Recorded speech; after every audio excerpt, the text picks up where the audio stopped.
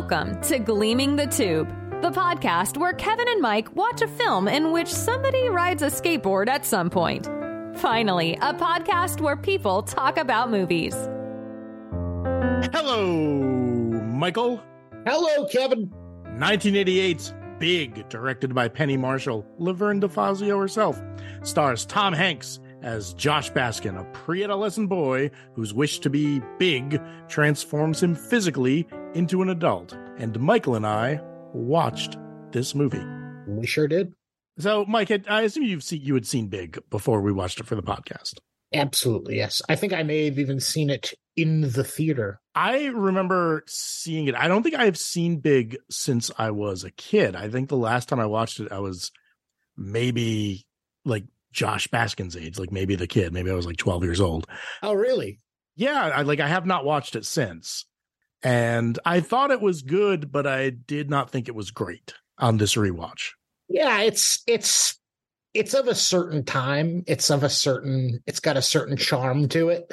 I think that this more recent time that I watched it, it reminded me of, I think it was a movie that it was probably on HBO or something often enough that I did see it kind of frequently as a teen and a young adult. And I think the first thing I always think of when I think of this movie is I would love to have been in the room during the conversation as to whether the kid gets laid or not.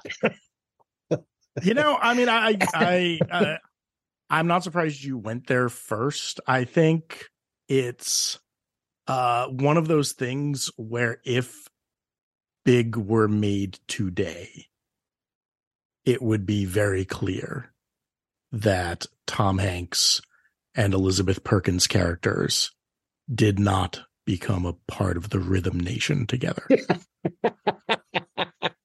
But in the movie I watched last night, yeah, it seemed very clear to me through the way it was edited that some hanky-panky went down between Hanks and Elizabeth Perkins. Yeah.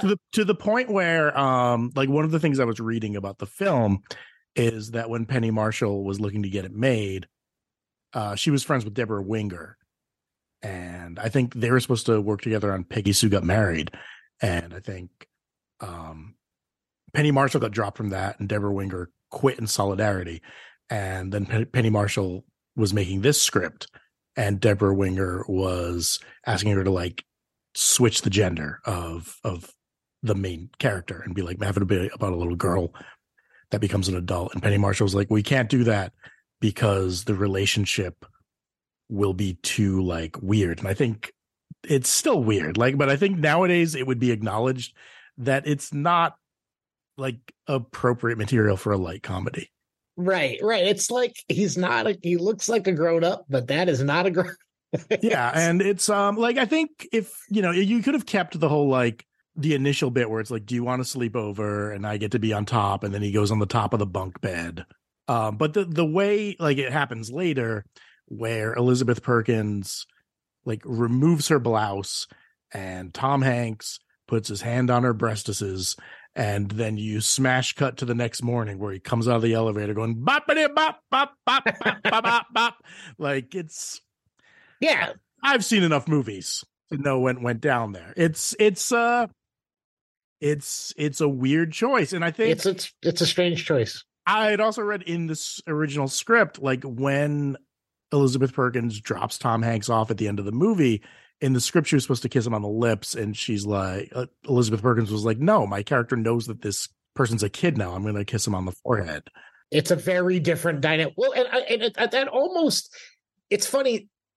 I hadn't actually thought of that, but I didn't know that she was supposed to kiss him on the lips. But now that's a good choice.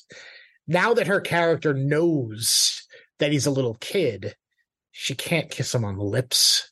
4 seconds later, he's a 12-year-old again. You know what I mean? So, yeah. It's, this is a fantasy movie. I'm sure there are people who are like, well, what are the rules of how the Zoltar machine actually works?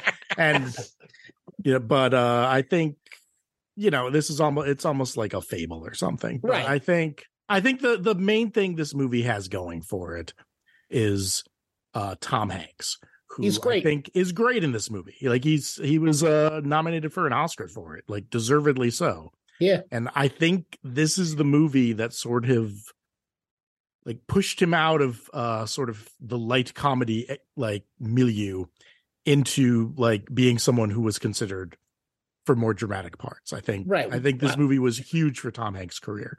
I think like around the time of this movie, he was still playing sidekick to Dan Aykroyd in the Dragnet live action movie. Oh man, that's another movie.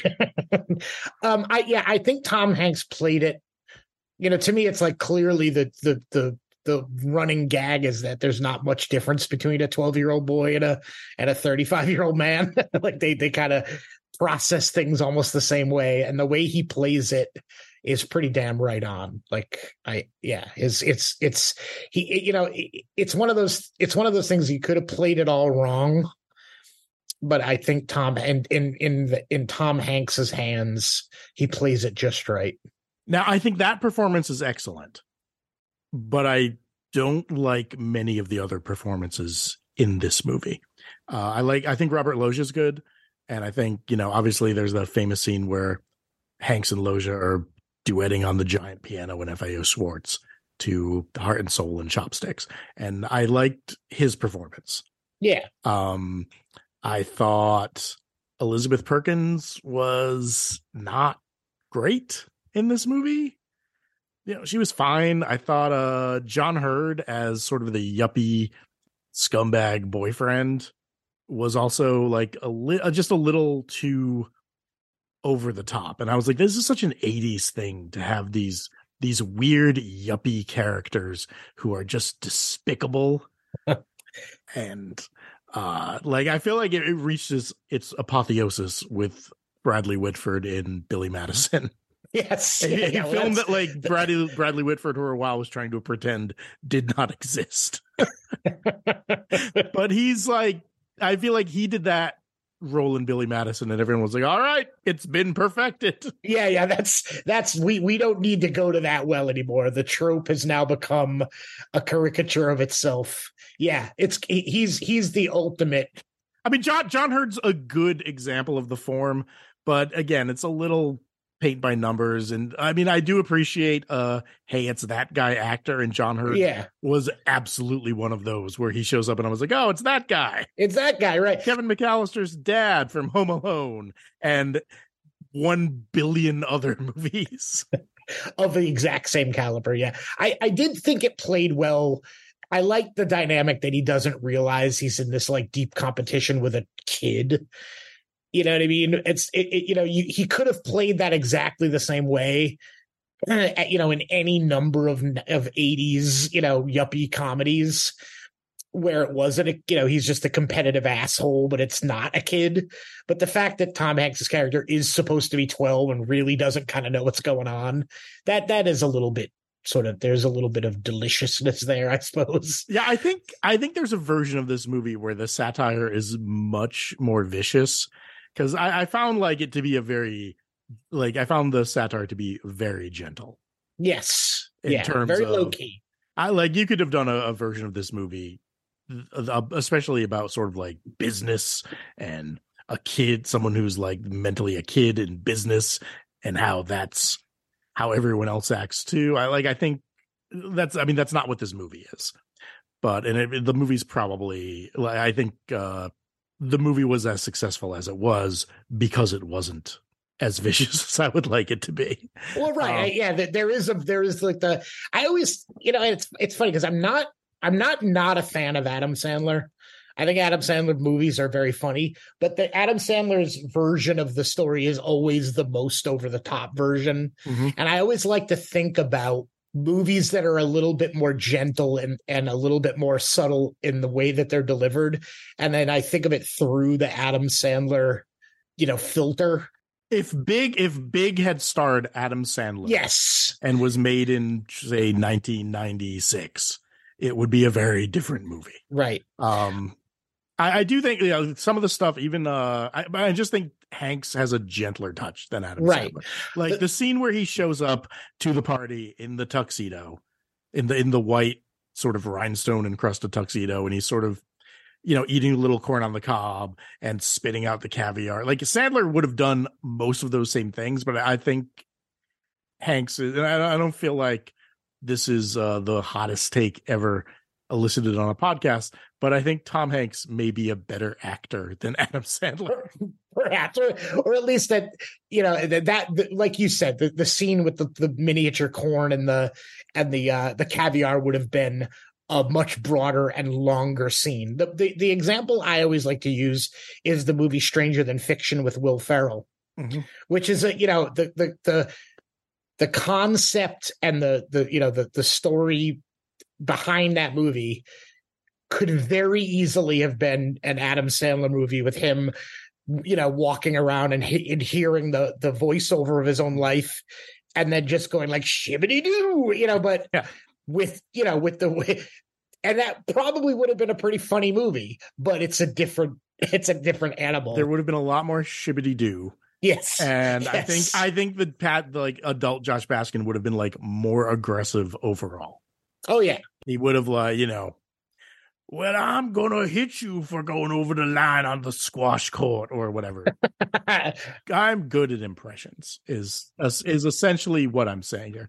I thought to myself, when did you have time to add that little snippet from Adam Sandler, Kevin? That was amazing. I was transported. I think at the time, while they were making this movie, everyone involved knew that it was coming along at the exact same time as this rash of age switching comedies. There was like Father Like Son with Kirk Cameron and Dudley Moore. There was Vice Versa with Judge Reinhold and Fred Savage. There was 18 Again with George Burns and everyone's favorite Ferris Bueller, Charlie Schlatter, the TV version of Ferris Bueller. And I think there was a movie called like 14 Going on 30 about a young girl who grows up. And there was this, and it was just like one of those weird moments where suddenly, there's 3 Lambada movies, or there's 3 Meteor Hitting the Earth movies. And suddenly in 1987/88, there were a billion kid and adult body movies. And I think I was reading like Hanks and Perkins while they were filming it were like, well, this is going straight to video because there's a billion other movies. And I think what saves it is Hank's performance and the fact that they were trying to go for something a little more kind of gentle. I think it appealed to a broader audience than someone wanting to see Judge Reinhold on a skateboard. Because I will note that like every single one of those other movies also has skateboarding in it. Oh man! Well, I guess we just extended the life of this podcast by. Well, I don't know. Like on Vice Versa, it's on the poster. Like, oh, that's right. Yeah, it's Judge Reinhold on a skateboard on the poster. Yeah, well, I was sort of like I was hoping maybe to knock them all out with this episode and be like age switching movies, because even the original Freaky Friday from the 70s with Jodie Foster, she's skateboards in that too. That's right. Damn, Kevin. It's one of the totems of the body swap movie. And I think, this is clearly the best of those. 18 Again is very weird because it's just Charlie Schlatter doing a George Burns impression that is about of the same caliber of my recent Adam Sandler impression for the course of the movie, and being like, I want to make everyone have a 1920s party. So what you're saying, Kevin, is that it's a very good George Burns impression. It's a great impression. He's like, We'll have a 1920s party because that's when I was a kid, and George Burns is 81 and I'm 18. Like it's not good. It's perfect. The Big, I think, is a good movie, but I don't think it's a great movie. Well, it's certainly better than all the other movies that you've made reference to. And it's funny because, I think about the use of a skateboard in any of those scenarios. One thing I feel like that's become evident in doing this podcast is when you want to express that a kid is a kid, but he's a cool kid, you give him a skateboard. If the kid is a kid and, you know, it won't be as cool as if he's riding roller skates, and it won't be as cool if maybe a BMX bike, but a cool kid, Kevin, skateboards. Well, it's interesting because Josh only really rides a skateboard in the movie when he's an adult. Yes. He's riding a skateboard through his kind of tricked out apartment. But his friend Billy rides a skateboard a lot. Because I think Billy's sort of portrayed as like the more worldly of the two, or sees himself as the more worldly. And I do think like one of the things that hurt my watching of this movie, I'm going to say, is last weekend with my kids, we watched the movie E.T. and the like child performances in that movie are like so naturalistic and good. And the child performances in this movie are fine for a child performance in a movie, but they're just like, it's fine. It's fine. I do like that Billy's plan when he figures out that his best friend has become like a 35-year-old man or whatever is let's go to the most dangerous part of New York and get you set up. Let's leave this like very sort of sedate suburb, and we're going to get you to a hotel where there are literally nonstop gunshots happening outside. Yeah. Well, you got to first. I mean, it follows. You got to get out of town. They're going to be looking for him in town. So where do you go? You go to a seedy place where nobody's looking for anybody. Mm-hmm. The scene that I always really enjoy, I enjoyed it as a kid and I enjoyed it on this watch, is the scene where Josh Baskin as an adult shows up to high school or to the middle school, and he's got to convince Billy that he's Josh, and they do that weird, that rhyme handshake thing that they do. Yes. I really like that scene. I really like the way they play it, where the kid sort of slowly starts to be like, yeah, wow, holy shit, it is him. And they do the crazy Jimmy show. I like that scene a lot. It's which apparently Tom Hanks got from his son. And also apparently Tom Hanks like still remembers how to do it to this day. Wow. Like, I like that. He was on a talk show recently, like when I say recently, like in the last 7 years, and like just did it to everyone's delight. But I think like how the late Carrie Fisher used to just be able to rattle off the whole "Help Me, Obi-Wan Kenobi" speech from memory, because she did like so many takes of it. But that for Tom Hanks, apparently that's one of those things that's just stuck in there. Apparently that, and Peter Scolari's old phone number.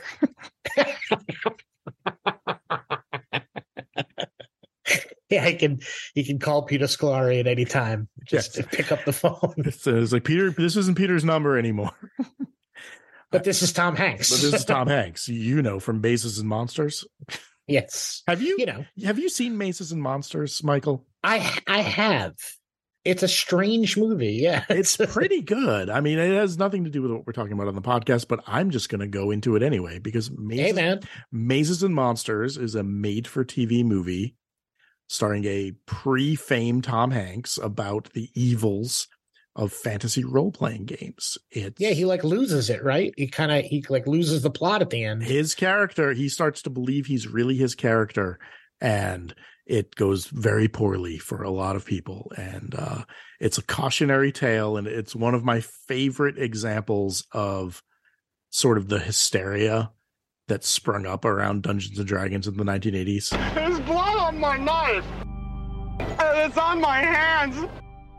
I think I killed somebody. I know I killed somebody. Mazes and Monsters is a far-out game. Swords, poison, spells, battles, maiming, killing. Hey, it's all imagination. Is it? I don't know how I feel about their plan at the end to release an electronic comic book for $19.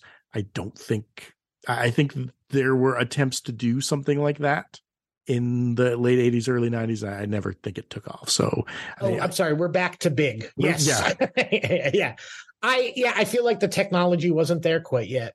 I also just don't think, for whatever reason, because I still don't think there's anything like an electronic comic book.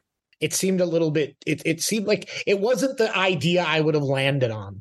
I liked his idea of a robot that turns into a bug instead of a building. That's the toy everybody wants. That was smart thinking. I was impressed with like how, especially in her early scenes, like Elizabeth Perkins like wielded the cigarette like it was a sword, and Yes. her shoulder pads were a suit of armor, so she could go and do battle in the corporate world every day. She was pulling some real Melanie Griffith shapes. Yeah, and speaking of, Working Girl, which also starred Harrison Ford, this movie was originally written with Harrison Ford in mind. And again, as Josh. Yeah, and again, that would have been a very different movie. Very different. Yeah. In this way, I feel like that's like the perfect Tom Hanks role. No, it's I like think the so. role he was born to play. Well, and they went through a lot of people before they landed on Hanks. I think Hanks initially turned this down because there were so many like age swap movies. Yeah. Harrison Ford had dropped out. Travolta really wanted to do it, but he was considered like kind of box office poison at the time. They had gotten really far with Robert De Niro to the point where he was rehearsing he was doing rehearsals and stuff. Wow. Then De Niro had to drop out for some reason because De Niro was like, I want to do a family friendly movie. And I think because Robert De Niro had seriously considered it, that made Tom Hanks decide to like, oh, well, maybe this is worth doing. I'll do this instead of The Man with Two Red Shoes. Wait, would the man with two red shoes be the sequel to The Man with One Red Shoe? In my head, that is exactly what it would be. Yes, that works out. I get that plays. I can see that. Which never got made because Tom Hanks decided to do Big, and then after Big, he could write his own ticket in Hollywood. Yeah, he doesn't need to good movies like The Burbs. Oh my goodness, The Burbs. That is a fantastic film. I don't know. I think Penny Marshall does a pretty great job directing it. Like, she's not overly showy. I think this was only her second movie. And I think at the time this was like the most successful film directed by a woman. I was not aware that there was Oscar contention, which is interesting and sort of surprising to me. It wasn't nominated for Best Picture, but I think the screenplay got a nomination, and Tom Hanks was nominated for Best Actor. And I think he won the Golden Globe. Nice. I like that. It's funny. Whenever there's a movie with like this sort of touch of magical realism, it's always, I think that I like a movie with a touch of magical realism that makes no effort to explain it whatsoever. It's just that this magical thing happens and a lesson is learned, and then the world just goes back to normal. Subtle comedies like that, or Liar Liar. Yeah. I also prefer that to let's explain everything, because I think the more you explain something, you're just picking it apart more and more, and suddenly you're at midichlorian count is high in young Anakin Skywalker, and that is why the Force is strong with him. And damn it. Why that somehow is preferable to he can move things with his mind. Right. Just because there's a force that binds us is baffling to me. Yeah. There's a kid, he makes a wish. He's an adult, then he makes another wish. He's a kid. Perfect. I did like when he started making money as a vice president, and he got that loft, and he started buying all the arcade machines for his fancy loft apartment. Because when I was a kid in the 80s, I felt like there was no greater signifier of obscene wealth than having arcade video game machines in your home. And I don't know if that's mostly because of silver spoons or, partially this movie, but I felt like that is something only a crazy rich person would do. And I think, well, sure, I was not alone. And I think that is the main driver behind, like Costco selling kind of knockoff Pac-Man cabinets these days. Right. Because people are like, now I'll have Pac-Man in my home, despite the fact that with a Switch, you can get a game that's 10,000 times more sophisticated than Pac-Man. Right.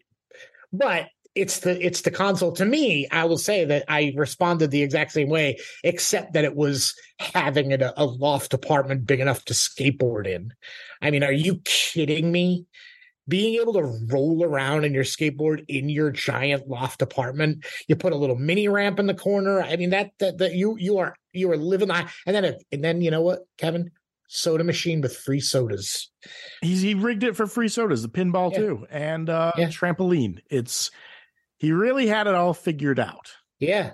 He did exactly. Well, and there's where the realism and magical realism comes in. That kid bought exactly the shit that you would do if you suddenly had vice president of a toy company money to fuck around with. Yeah, I rigged it so the soda's free. I don't know if this is something where I'd be like, I recommend it or not, because I feel like everyone knows what this movie is. Right. I wasn't like, oh my God, I rewatched it and it was so much better than I remembered. I think it's probably about as good as you remember Big being. If you want to see a pretty good movie about a kid who becomes an adult because of a magical wishing machine with a really strong Tom Hanks performance, this is the movie for you. That's the one. But I think there are better movies. Yeah, no, there are certainly better movies, but it's like I feel like Big is the exact quality of Big is if you just turned on the TV and it was just on, which is not really something that happens anymore.